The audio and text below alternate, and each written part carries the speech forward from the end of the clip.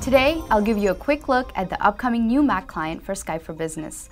We'll look at the brand new modern user interface, the Skype meetings experience, and talk through some of the work we've done to modernize the client from the ground up.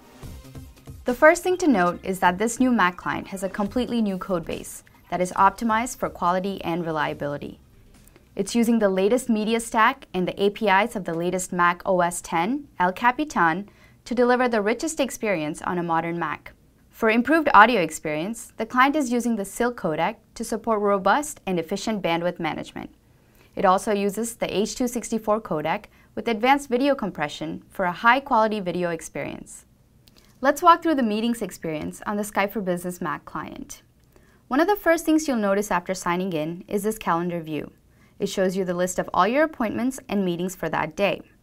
As you can see, I have a presentation review scheduled for 10 a.m. with my colleague Paul. One of the things we did with this client is reduce the number of clicks it takes to join a scheduled meeting. Here, I can click on the Join button and it's simply one click and I'm into the meeting.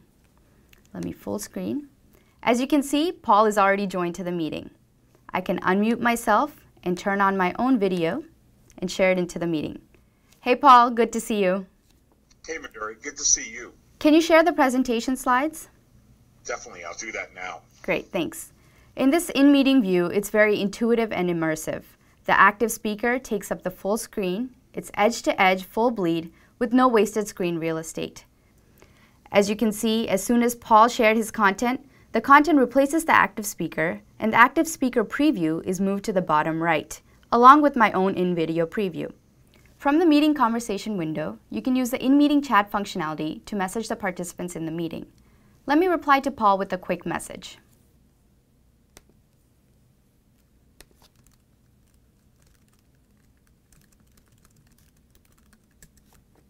You can see incoming messages and view sent messages from here. Now, once you're ready to exit the meeting, you can hang up and the meeting will continue for everyone else.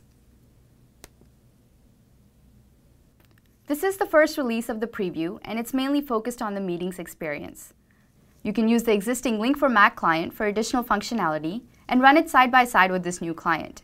It is a first-class citizen of Skype for Business, and you can expect us to add more functionality as we move towards general availability in Q3 of this calendar year.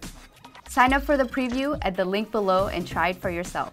And give us your feedback, which you can directly do from within the client. Also, make sure to keep watching Microsoft Mechanics for more updates. Thanks for watching.